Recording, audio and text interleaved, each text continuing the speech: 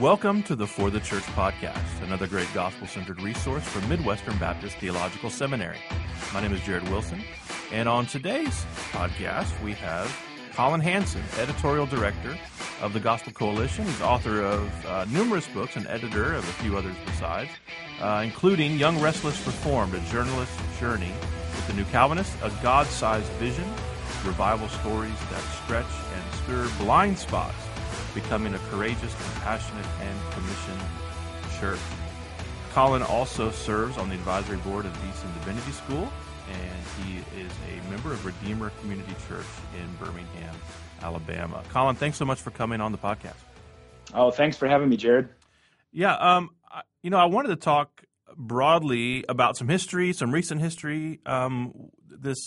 This thing, whatever it's called, goes by many names. The gospel-centered movement is generally the phrase I like to use. But it's such a junk drawer now, and would love to get some of your insights. Just some background. First of all, you wrote the book or this book, Young Restless Reformed, which even became a label, the YRR crowd. 12 years on. I remember the Christianity Today cover story, actually encountering that. I think 2006, I was leading a Bible study in a friend's living room at the church we were a part of in Nashville. I had a lot of spiritual, ecclesiological angst that had been churned up through a sort of radical intervention that the Lord carried out in my own life. And coming out of that, sort of this kind of theological sea change for me. And I didn't know anything about there was, a movement afoot, these certain preachers and all that sort of thing. I was familiar with John Piper and a little bit with Mark Driscoll. And next thing you know, I'm in a friend's living room. I look down on the coffee table, and there's this New Calvinist, Young Restless Reformed cover story by a guy named Collin Hansen, and I pick it up and begin flipping through it. And as I'm reading, I'm thinking, I think this is me. I think this is like something that I belong to without even knowing it. What precipitated? If we can, get in the time machine for a minute, what precipitated, the article? What were you thinking when you wrote? Did you know that it would be kind of the doorway to something bigger? Yeah, so I love these conversations, especially with somebody like you, Jared, who was there in on the ground floor, and you understood all these dynamics and you experienced them.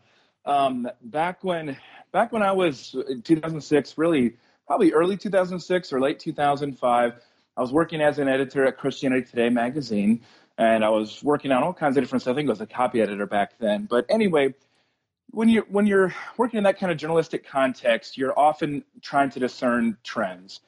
And the big trend back then was pretty clear. It was the emerging church.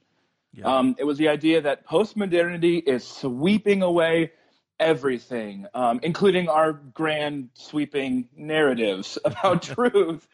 And we need to change. We have to, at the very least, we have to change our ecclesiology. We have to change our look. We have to change our music. But actually, we need to rethink the very assumptions of our theology. Why are we so beholden to these biblical teachings, these expositions? Why can't we get more interested in a narrative story, and on and on and on? Right. And so you can remember some of the more popular figures. I mean, it's kind of hard to remember now, but there was a time when people in the environments of where I was at the time in Chicago were calling Rob Bell the next Billy Graham. Mm. And his church was absolutely exploding. His Numa videos were huge. Brian McLaren was writing about his new kind of orthodoxy, which was not an orthodoxy at all. Yeah, right. His generous orthodoxy. But there were a lot of people, and he was arguing in the pages of Leadership Journal, published by Christianity Today, that we should just take a pause of talking about homosexuality. Yeah. We should just, so there were all kinds of pushing back then for that kind of theology. And I remember thinking, and I was in an environment where a lot of people had been to Christian colleges, And it just wasn't really familiar to me. And so I was thinking mostly about my experience within a campus ministry at a non-Christian private school. And I was thinking, gosh, well, I don't even know who these people are. I don't really think my friends would have had any interest in them because they were reading John Calvin. They're reading Charles Spurgeon. That's what they're getting excited about. I mean, gosh, CBD has this big sale. You can get all of Calvin's Institutes for $100, or all of Spurgeon's sermons that I remember getting for Christmas in this green binding one year. And I thought, well, so what is that phenomenon? What's that trend? And so that's when I decided to investigate. And it was the first year that's together for the Gospel Conference in 2006. So that was kind of the landmark event that helped to kick off a lot of different things and really coalesced stuff and gave me a chance to be able to report on it. You mentioned some of the other figures like Mark Driscoll. And ultimately, I mean, I'll say when I published that, I felt pretty good, but a lot of journalism is pretty anecdotal. You have a difficult time of knowing how exactly representative this is. And so I do remember having this moment of trepidation. I can remember exactly where I was. And I was just saying to my wife, I mean, is this an actual thing? Or am I just projecting something here? And then I remember talking to a very prominent figure in the evangelical world, leader of one of the top institutions, who said to me, Colin, this is a figment of your imagination. And I'm telling everybody so. What was so funny is that his own son-in-law was a card-carrying member of this movement, and he didn't even know it. But he was very out of touch, even though he worked with students all the time. So that was just some of that dynamic, some of that. I would say certainly 10, 12 years on, nobody doubts anymore. I mean, that was clear, mainly because there were lots of people like you, Jared, who said, whoa, that's me. Yeah. And that's probably the most typical response I've had. And it's a very gratifying one because it does mean that there is an actual discernible movement here of God that continues to this day. Yeah, early on, I think even rightly so, we could characterize what was happening as kind of in part at least, a reaction to, baby boomer, consumeristic, whatever you call it, the seeker-sensitive, attractional, or what have you. But at least just sort of like our dad's, tradition, I suppose, kind of the church growth movement stuff. And there were really kind of two. I mean, you could even see like the emerging church, I think, as an aspect of that as well. And so it's almost like this, this divergence for Gen Xers in particular. But and so the early, like you said, the early sort of odds would be like, well, if you're gonna pick one that you think is going to last, maybe this emerging church thing, because they're kind of tapping back into ancient ways of doing church, and they got the candles and what have you, and it seems more rooted in the past and what have you. But even just as reactions, you tend to think, well, these are just sort of trends in the church, and we're still not 20 years in, so perhaps that still remains to be seen. But the fact that this subculture, which is still a subculture, has only become larger and more influential, and has strands that touch into major institutions, and I think some of its historical rootedness is a part of that. I was trained for ministry where we just read all the guys who were still alive doing the kind of ministries that we wanted, and to make this sort of transition personally had me reading, like as you said, the Calvins and the Spurgeons and the Luthers and what have you. And so I think there were just deeper roots than people realized, and where the emerging church has just kind of emerged into the main line really doesn't exist much anymore, I suppose. This gospel center thing continues to move on. So you mentioned the Gospel Coalition. Why don't you give us some of the backstory there? How did TGC start? Inaugural conference? How did that begin? Just kind of chart the genesis of TGC for us. Yeah, so a lot of this stuff was happening at the same time without knowing it. I think it was actually 2006 as well. Maybe it was I think it was 2006. I met with Don Carson, research professor of New Testament at Trinity Evangelical Divinity School. By that time, I was responsible for theological coverage at Christianity Today. And so I went to meet with Carson as this eminent scholar just to ask him a number of different questions about what we should be talking about. And he said, well, you should know about this ministry I'm starting called the Gospel Coalition. And it sounded to me, because of my reporting on Reformed theology, it sounded like the exact kind of thing that I was looking for. And I remember me asking, well, can I come to this event and sit in and kind of document it? And I think his response was something along the lines of, absolutely not. So it's like, that sounds right. So I ended up writing about Gospel Coalition for the first time for Christianity Today. It was my last article out the door when I then had enrolled at Trinity. That was also a reason why I was meeting with Carson. And so the Gospel Coalition had that first event was in August of 2007.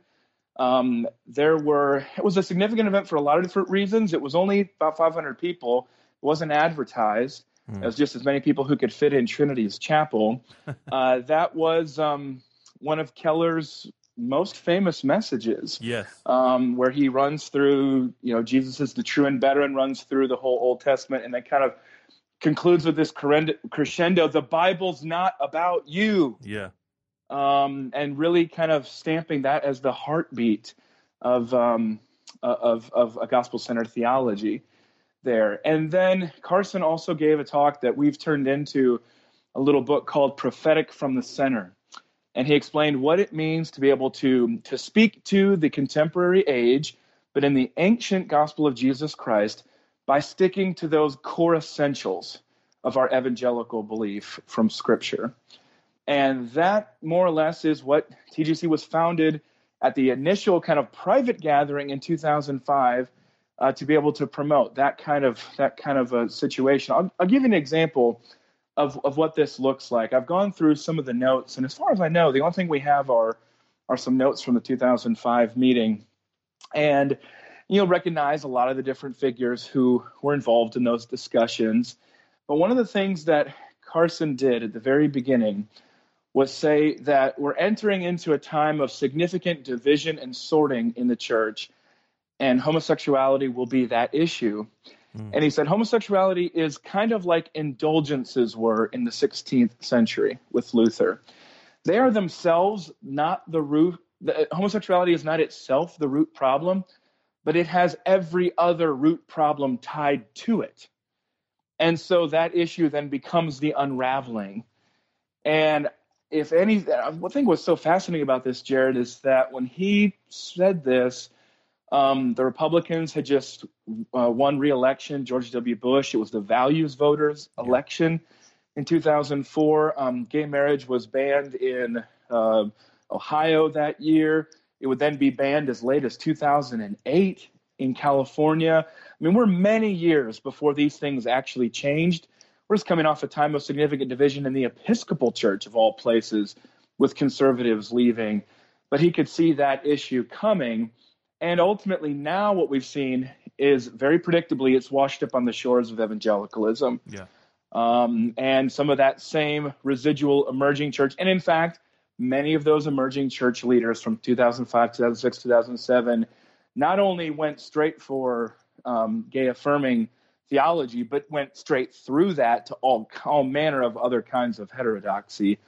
So, that was really what the Gospel Coalition was founded to do in the very beginning, which was to say, at a time when the church is becoming more politicized, when it's been overtaken by consumeristic ideals, when it's been tempted to compromise its theology, its orthodox theology, we need a group of pastors who will stand on the foundation of the gospel and say, this is, here we stand, we can do no other. Yeah. It was very much that kind of reformational approach. So despite the fact that the Gospel Coalition's leaders are concentrated in that broadly Reformed tradition of Anglican and Presbyterian and Baptist and Free Church and non-denominational, it very much has that reformational spirit that what we're prioritizing here, and that's why I think, Jared, you're right, to kind of prefer the gospel-centered language there. Yeah. We're not standing primarily on the foundation of, say, unconditional election, though we believe that.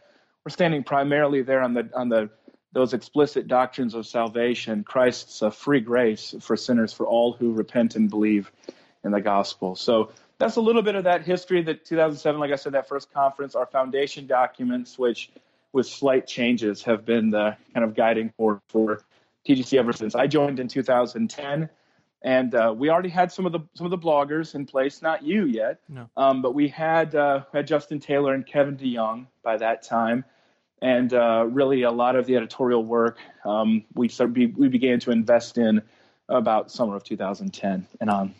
Yeah. So 2007 was the first public conference? That's correct. Yes. Okay. Yeah. Yeah. And then so 2009 was the first time that I attended, and took some of my compatriots from our church plant in Nashville. It was actually the spring before I moved to Vermont, and I just remember everything felt so new, and yet we just felt at home.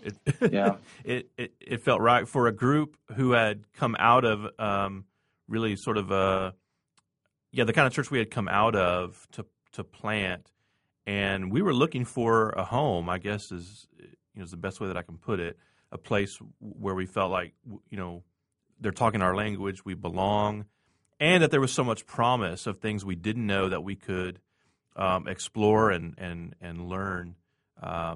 It was really fruitful and helpful for us. So much of what you're describing is almost like a visionary conviction of, even in the face of people saying this is just a flash in the pan, or this weird kind of, niche subculture or whatever it is, and being able to see on the one hand major trends that are going to, as you said, wash up on the shore of evangelicalism in the future, but also that there is a burgeoning movement of young people, and not just young people, but there's just a burgeoning movement within evangelicalism that it's going to resonate with this. How do you decide? This wasn't one of the questions that I sent you, but it's prompted by all good. by what you're talking about. How do you decide when, to kind of not necessarily make a prediction, but to take a stance based on what you see? And I'll flesh that out with just a couple of examples, right? So I remember, I believe it was Justin Taylor who posted the review of Rob Bell. Yeah, 2010. That's right. Yeah. And man, people flipped out, and some of them well-meaning, all of them well-meaning, but people that was sort of like, hey, look, there's some things that kind of raise your eyebrow, but blah blah blah blah blah, or Piper saying farewell, farewell Rob Bell, that sort of thing, right? And so, based on things like that, like how do you know when looking at a trajectory to weigh in or not weigh in? When can you say, hey, this is not going anywhere good? Yeah, good question. I think it was actually, I got to correct myself, I think it was 2011, because we ended up doing a special session on this that we added to our 2011 national conference in Chicago as well. So we were at 3 different Chicago locations. That was the one downtown, McCormick Place. Ultimately there have been a lot of questions. I even saw somebody bringing it up again this week, wondering, okay, when you look back on that situation, was it these angry Reformed guys who essentially made Rob Bell famous, who sold him a lot of books? And probably because of my job, I have access to see just a few things that aren't necessarily obvious when somebody's kind of driving by a situation there. And so I've had a lot of time to do some introspection there. And I'll come back to addressing your specific question, but I want to get at that phenomenon of, well, gosh, just complaining about it made it worse. What fascinates me, Jared, is that there were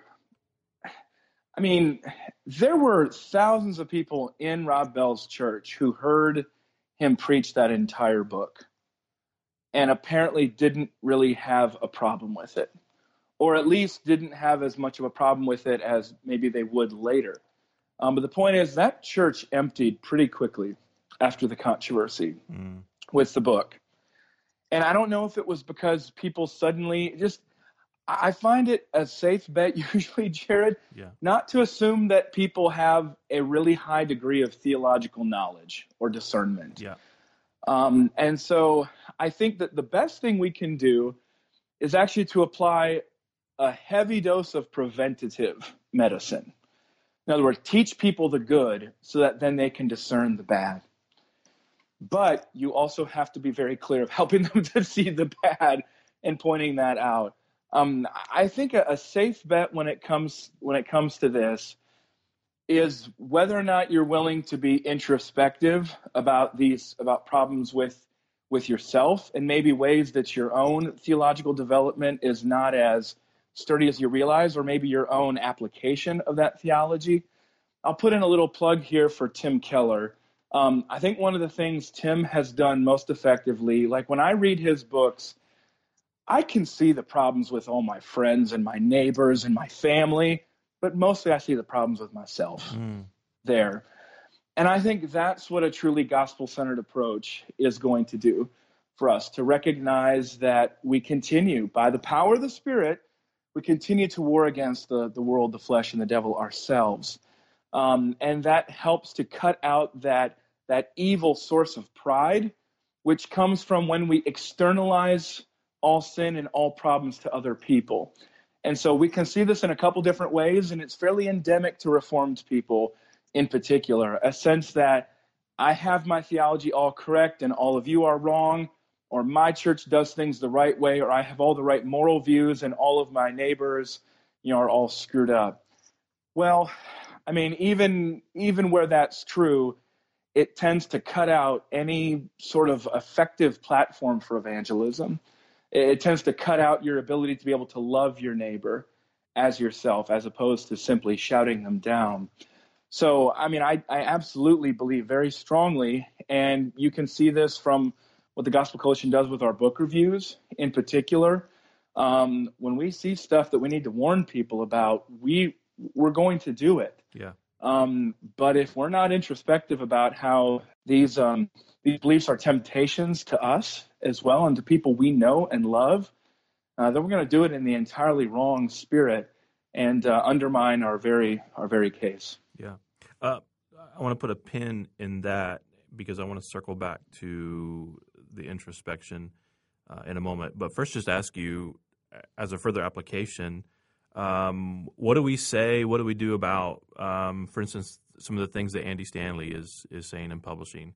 Are we at the point where we can say, look, I mean, not farewell, but is it too soon, I suppose, to kind of note the trajectory, or is it just sort of like, he's it's just kind of squirrely Yeah, so a very good, straightforward, pertinent question.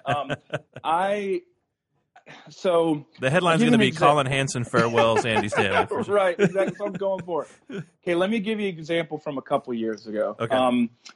A lot of the stuff that Andy has been saying this year in print, he had been preaching. That's right. And he's been preaching for quite a while. And I remember being incredibly frustrated.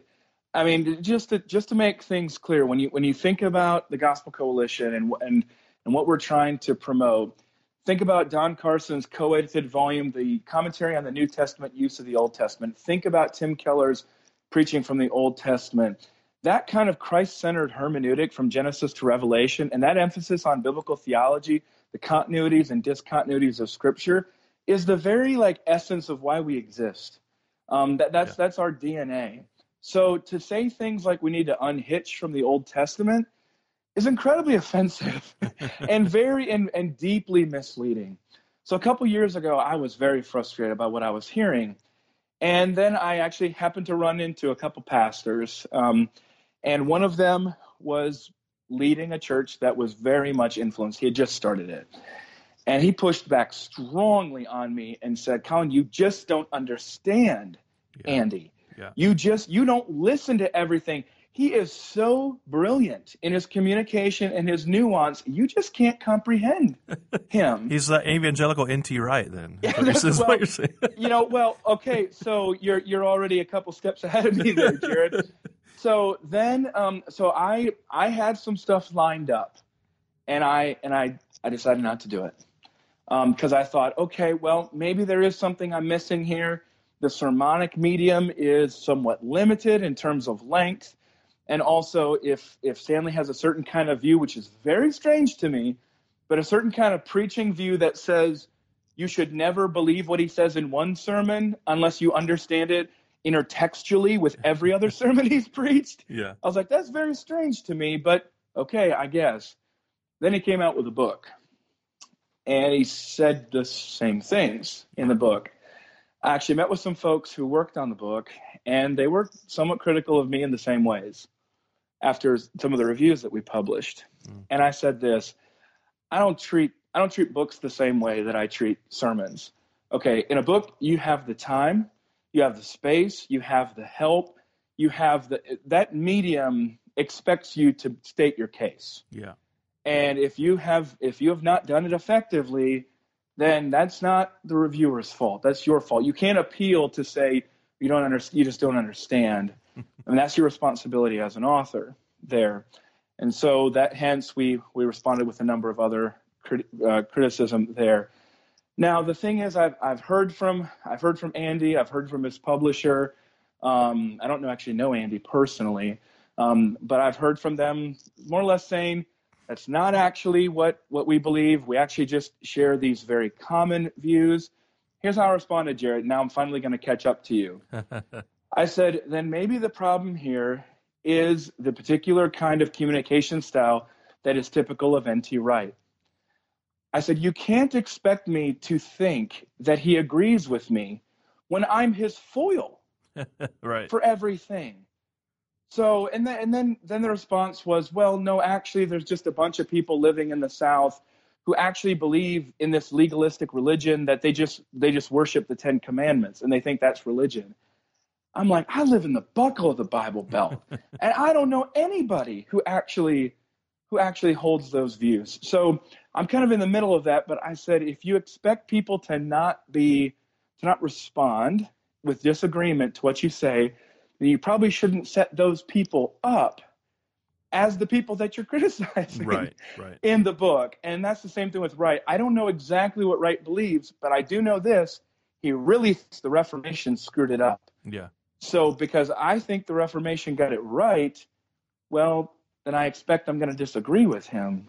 So you nailed it right there. It's a certain kind of a communication medium of, to make your point, you have to dichotomize strongly with some kind of historic view. And that is a common communication technique to Wright and to Stanley. Yeah, and I think there's something to be said, even whether the theology is right or wrong, the way it can kind of replicate is in its ability to be articulated and grasped.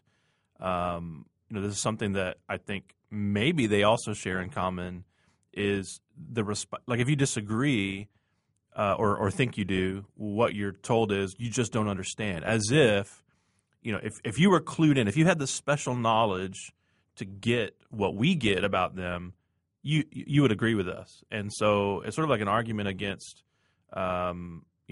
your intellect or something, I suppose, or just your savviness in picking up what they're laying down. If you understood it, you would agree.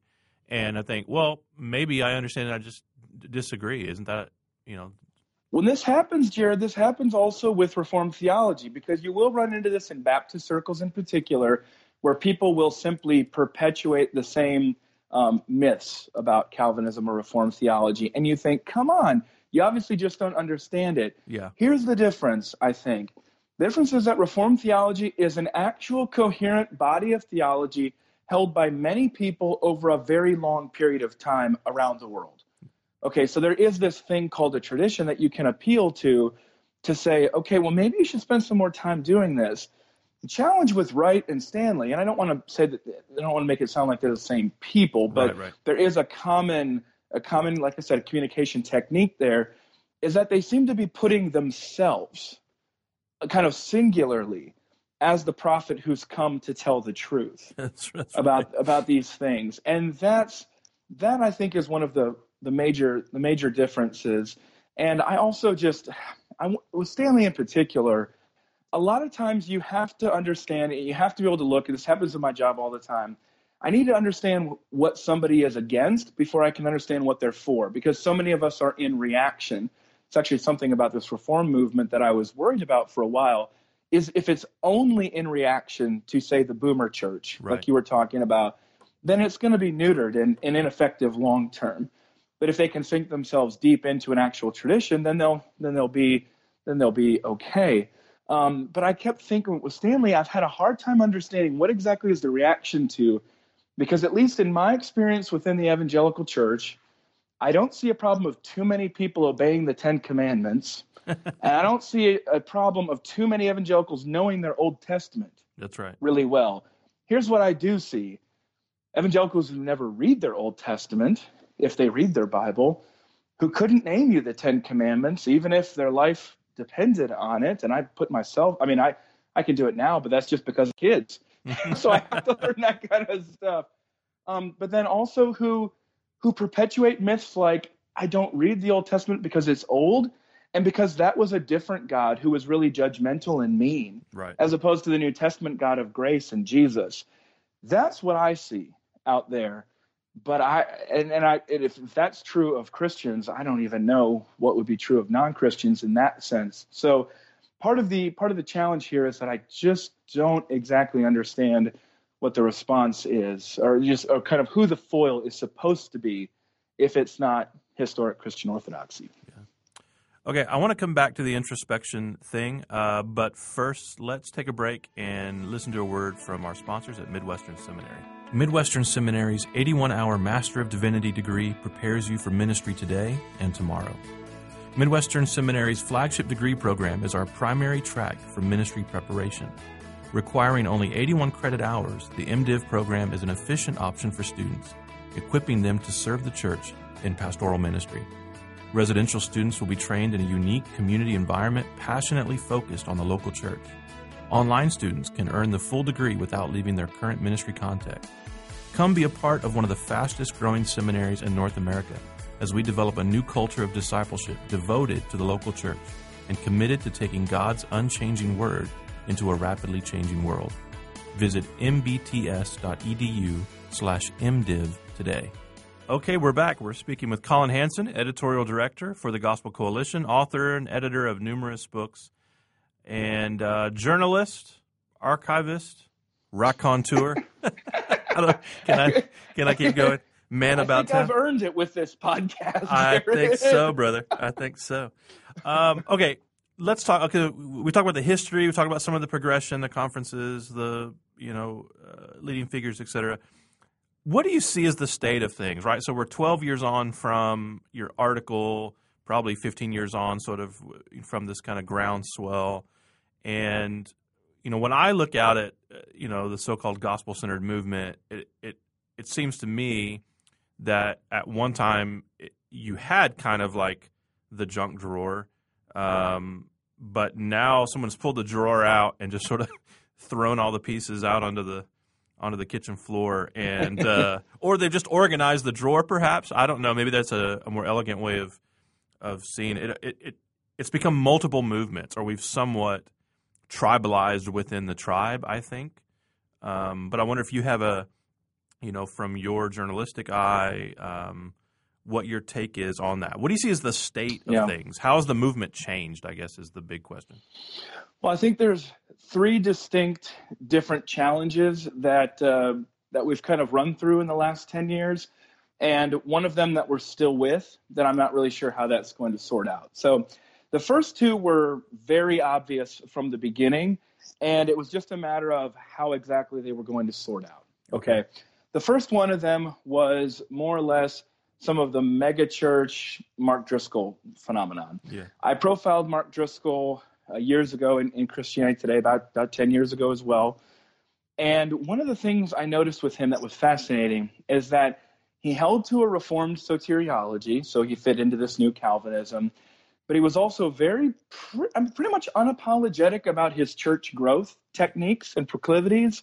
And on top of that, he was also charismatic. Yeah. And it just was not really, in his view of the spiritual gifts and also in his personality, but in his view of the spiritual gifts. And I couldn't I just remember it was an open question. What exactly is going to win out here? And with Mark, what went out was the church growth part. Right. And it ended up being his undoing. And he's not the only one who was in that situation. Another person who'd been a council member for TGC who's had a hard time with some of the same kinds of dynamics has been James McDonald, they were very close friends through TGC. So first of it was like, actually, some of this stuff is still the same old church growth stuff, except with a reformed gloss on top of it. And maybe some different clothing and maybe a different style of preaching in some ways. You would not put James McDonald or Mark Driscoll in the same category as Bill Hybels in terms of the kind of style of their preaching. Right.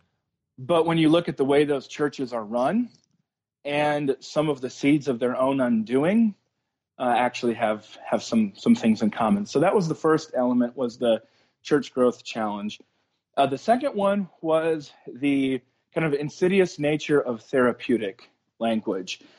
So it is possible. I remember sitting in my church at one point, and you're not going to find too many people who appreciate Tim Keller more than I do.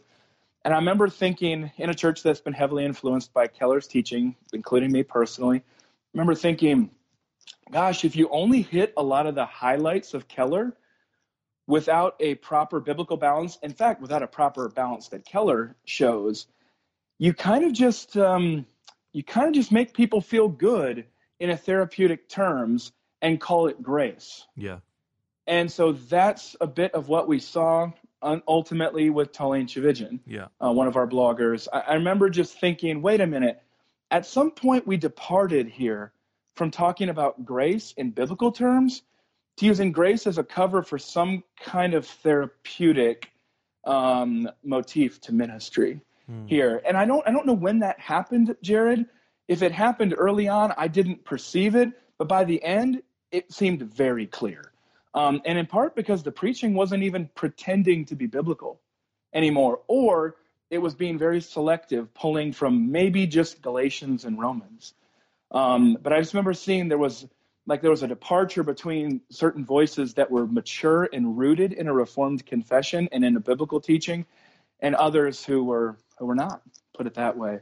And ultimately, then there was a very sad and distressing connection between that theology and ultimately behavior as well, which was very, very distressing to see. That was the second big challenge. The third challenge right now relates to public theology and racial issues.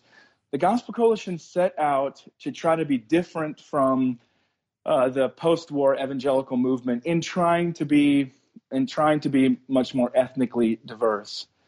But so the first signs of major problems, and by problems I just mean disagreement and some tension, came with 2014 with Ferguson. Yeah. And really, accelerated with let's just say 2016 was a pretty tense year for all of us. Yes.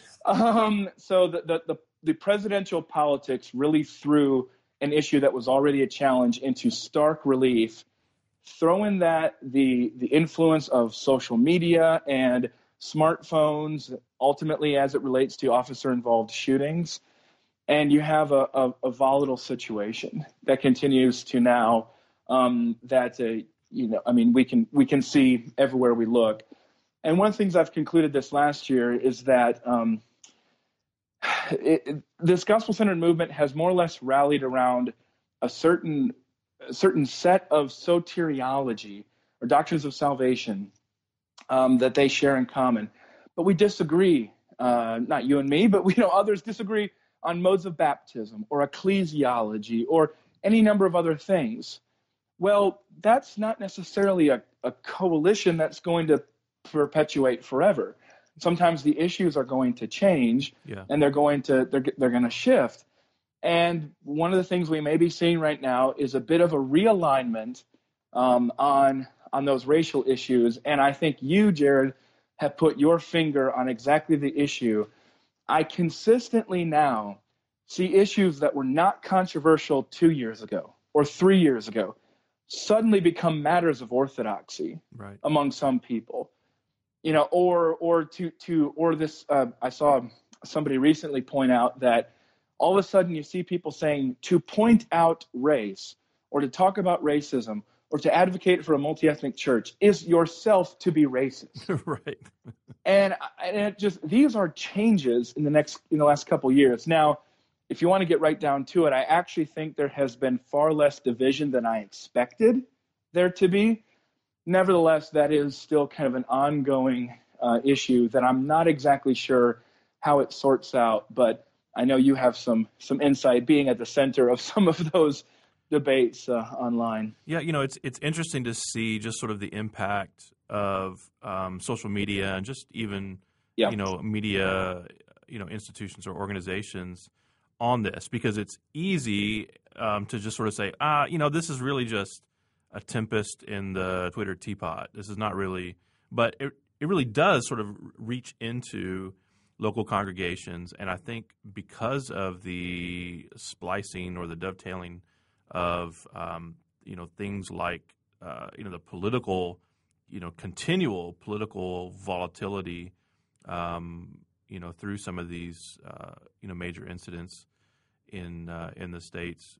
Because of that somehow becoming overlaid or just impacting local congregational life, and then you have voices sort of speaking into their respective tribes, the fracture just gets wider and wider, and I think it's more widespread than some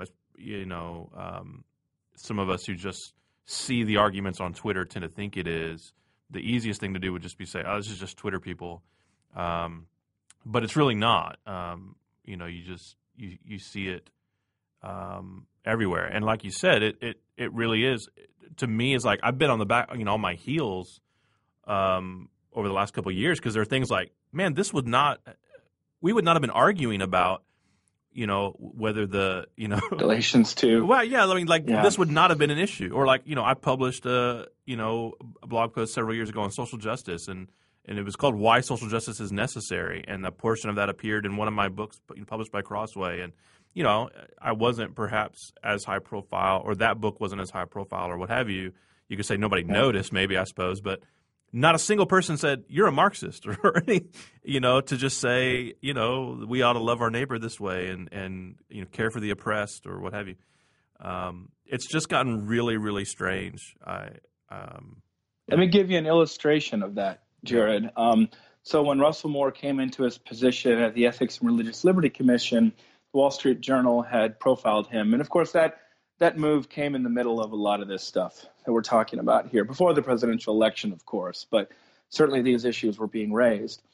And I remember him making a comment, because I think there was some concern. Well, politically speaking, he worked for a Democrat in Congress, a very conservative Democrat, probably more conservative than the vast majority of Republicans today. But anyway, he'd worked for a Democrat, and he was just outspoken on a lot of different issues. And so the thought was, well, gosh, especially compared to his predecessor, Richard Land, does this mark a liberal shift in the SBC? And he responded and said, wow, actually, I think I and many of the people who support me are more theologically conservative than previous generations. And I remember just thinking, I never really thought about it that way, but I actually think that's really true in my experience within the SBC, which most people don't realize was a mainline denomination for much of the 20th century. And it was a heroic movement of God for that to change. But now I see I think I see things a little bit more clearly. Yes, theologically conservative, but that assumes that most of the SBC was theologically inclined. Well, here's what I mean by that. Sean Lucas has a history of the PCA that is actually fairly similar, I think, to the SBC. He said, you don't really understand the PCA unless you understand it as a movement of theological, social, and political conservatism. And he said those are not in a tiered direction. Those are like three stools that are all equal. And I thought, does that actually make more sense of the SBC as well? That you can't, one thing I've just noticed, Jared, at TGC is that we've tried to hold theological conservatism separate from a sort of American republicanism. Right. And then part of that's because of a lot of different commitments, including our international commitments. But I found that is not easily, or maybe even for a lot of people, that's not possible. You cannot separate those things in their mind. And I don't say conservatism, I say republicanism, because it seems like the Republican Party can change, and they'll change with it. Right. While holding this theological conservative view.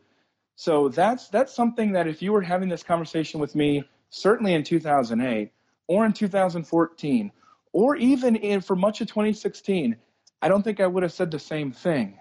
But I don't think I can deny that now.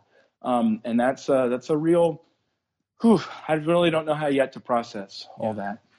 What do you make of, and maybe you don't see the same thing I do, but this, in my estimation, sort of even flavors of the alt-right in certain voices that would have one time identified with the gospel-centered movement, now critical of, in particular, the critical of TGC, the ERLC, things I see as liberal, cultural sellouts and that sort of thing. And using language, using language that, or jargon that was common among alt-right, or still is common among the alt-right and that sort of thing. And it to me, looking as a cultural phenomenon, you see things like, the downfall of Driscoll, or at least the fall out of this movement, and sort of culturally or tribally, we said, hey, that's not good, and kind of, put that down and thought, hey, we're going to grow, we're going to mature, we're actually going to become more Christ-like as a movement. And then you've got now, I think the image I used on social media last week or so was sort of like, that image of when you crush a spider web and a million baby spiders come out. It's like that, right? We toppled these, these big angry guys, and now all these little angry guys are like, they're starting a podcast and YouTube channels and to like yell at us about like, no, you really are wusses, that kind of thing. It's like, man, I thought we got rid of this guy. So where does that come from? Like, why where's that come from? So one thing to be helpful to see here is the nature of movements. When you have a bunch of people, like it's easy to rally. Let's say, for example, Jared, that you and I got together in 2005, and your background was being burned out of the boomer church, the seeker church. Yeah. And I didn't have any experience in that, but I'll tell you, I was burned out of the mainline church, the United Methodist Church that I'd grown up in. And we both found refuge in Reformed theology. Even though you and I had very different experiences, we could share, in one sense, a common solution and, in one sense, a common enemy, a theologically corrupted church that we wanted to get more historically rooted, just like we've been talking about in this podcast. Well, that's a movement marriage of a certain contemporary context, okay? That a lot of the people who are critical right now, they didn't like Mark Driscoll. They didn't like my book when it came out. They've never liked Tim Keller. They don't like that. So they've been complaining about Christian hedonism and John Piper for decades. I think people don't realize that there's a Reformed fundamentalist movement. Yeah. But if you want to find it, go scare up a Metropolitan Tabernacle today. Go look up some of the blog posts that Peter Masters wrote about me a long time ago. Like, there's an actual Reformed fundamentalist movement. It is not new. And it pains me to say it because of how much I like the 1689 Confession, but usually there are the number 1689 connected to it somehow. Yeah. So that's always been there, and maybe we just weren't paying attention to that. Maybe it wasn't as vocal. Maybe, who knows? Maybe social media just brought us into some kind of proximity here. That's one dynamic. Another dynamic, just to come back to that earlier point, is that maybe there were a lot of people who were attracted to the movement just because it was against something. And they're the kind of personalities who always need to be against something. And so they were against so-and-so when he was popular, and then so-and-so when they can just kind of cycle through that dynamic. I think if you start with Reformed fundamentalism, you add on top of that just sort of contrarian personalities. I think Reformed theology attracts contrarian personalities in many cases. And so you have that dynamic. Then throw on top of that what I said earlier about the fusion between theological conservatism and American republicanism. I think if you combine those three things, it probably goes a long way to explain what we're seeing. And the opposition that you and I or others might be facing, such as it is not necessarily, it's probably coming from one of those sources, but not necessarily, they're not the same thing. I guess you could be all three. We could probably identify some people who are all three, but those are three distinct phenomena that are all contributing to, I think, what you're talking about here. I think you're right. Looking forward then, right? Let's close with this. What do you see, if you're going to chart the trajectory, be a convictional visionary here for us. What are we looking at for the next 1 to 5 years in the evangelical landscape, do you think? Yeah, so, I had a friend who, he's a new pastor at a church, and he's had one elder leave over racial issues. He looks like he's got another elder leaving. And it was in part because he's been supportive of TGC and what we've been publishing and conferences that we've done. And he asked me, well, Colin, do you think this is going to get better? And I said, oh, no, definitely not better. Just stop and think. Let's we are about to head into another election season, presidential election. And if you think it was bad the first time around, imagine, we're not all. I know some people thought Donald Trump would win, but most of us didn't think he was going to win. Right. Now he's been the president, and especially re-election campaigns are scorched earth. I suspect there was a lot of apocalyptic language that was tossed around in 2016, which is interesting, Jared. Now that you and I have been around long enough, we can say, hasn't it been that way for every single election of our lifetime? Yes. Haven't I already been warned by the religious right 20 times that my entire life was at stake with this election? But I think you're actually going to hear from both sides going to 2020 that if you support the other side, you are literally killing people. Right. You are responsible for the deaths of people if you vote. I'm just not sure. We see that kind of rhetorical amplifying over time, and I just think it's going to build toward that sort of culmination with the 2020 presidential election.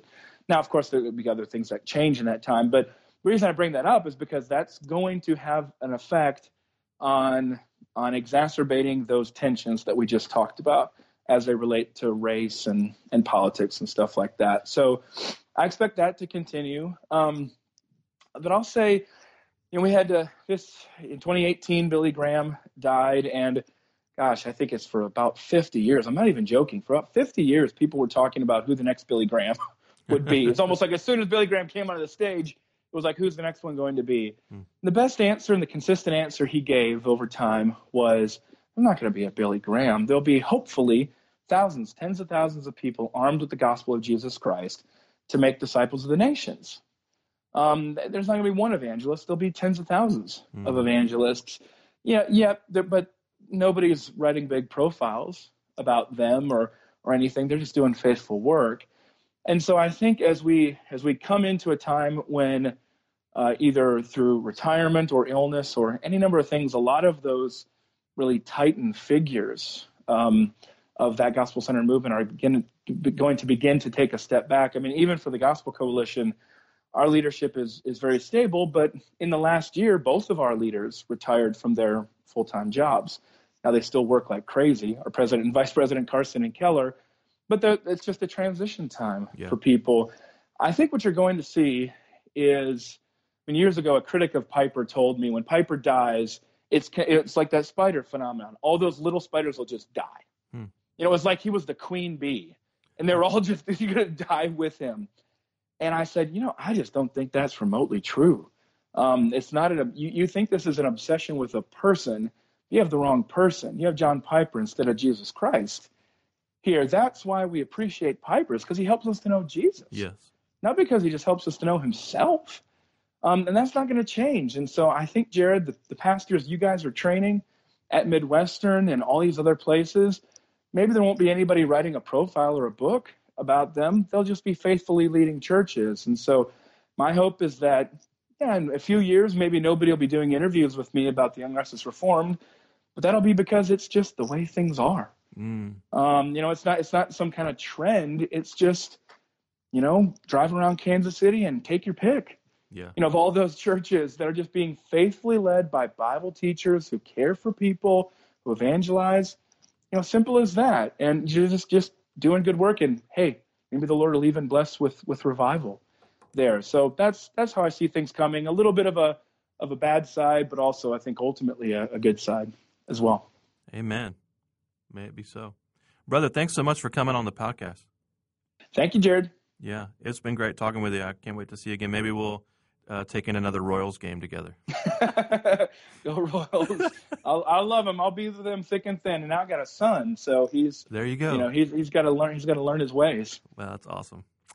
We've been talking with Collin Hansen. He is the editorial director for the Gospel Coalition, author and editor of numerous books, including Young Restless Reformed, A God-Sized Vision, Revival Stories That Stretch and Stir, and Blind Spots, Becoming a Courageous, Compassionate, and Commissioned Church. Of course, you can find the Gospel Coalition online. Check out Collin's books at Amazon or wherever fine Christian titles are sold.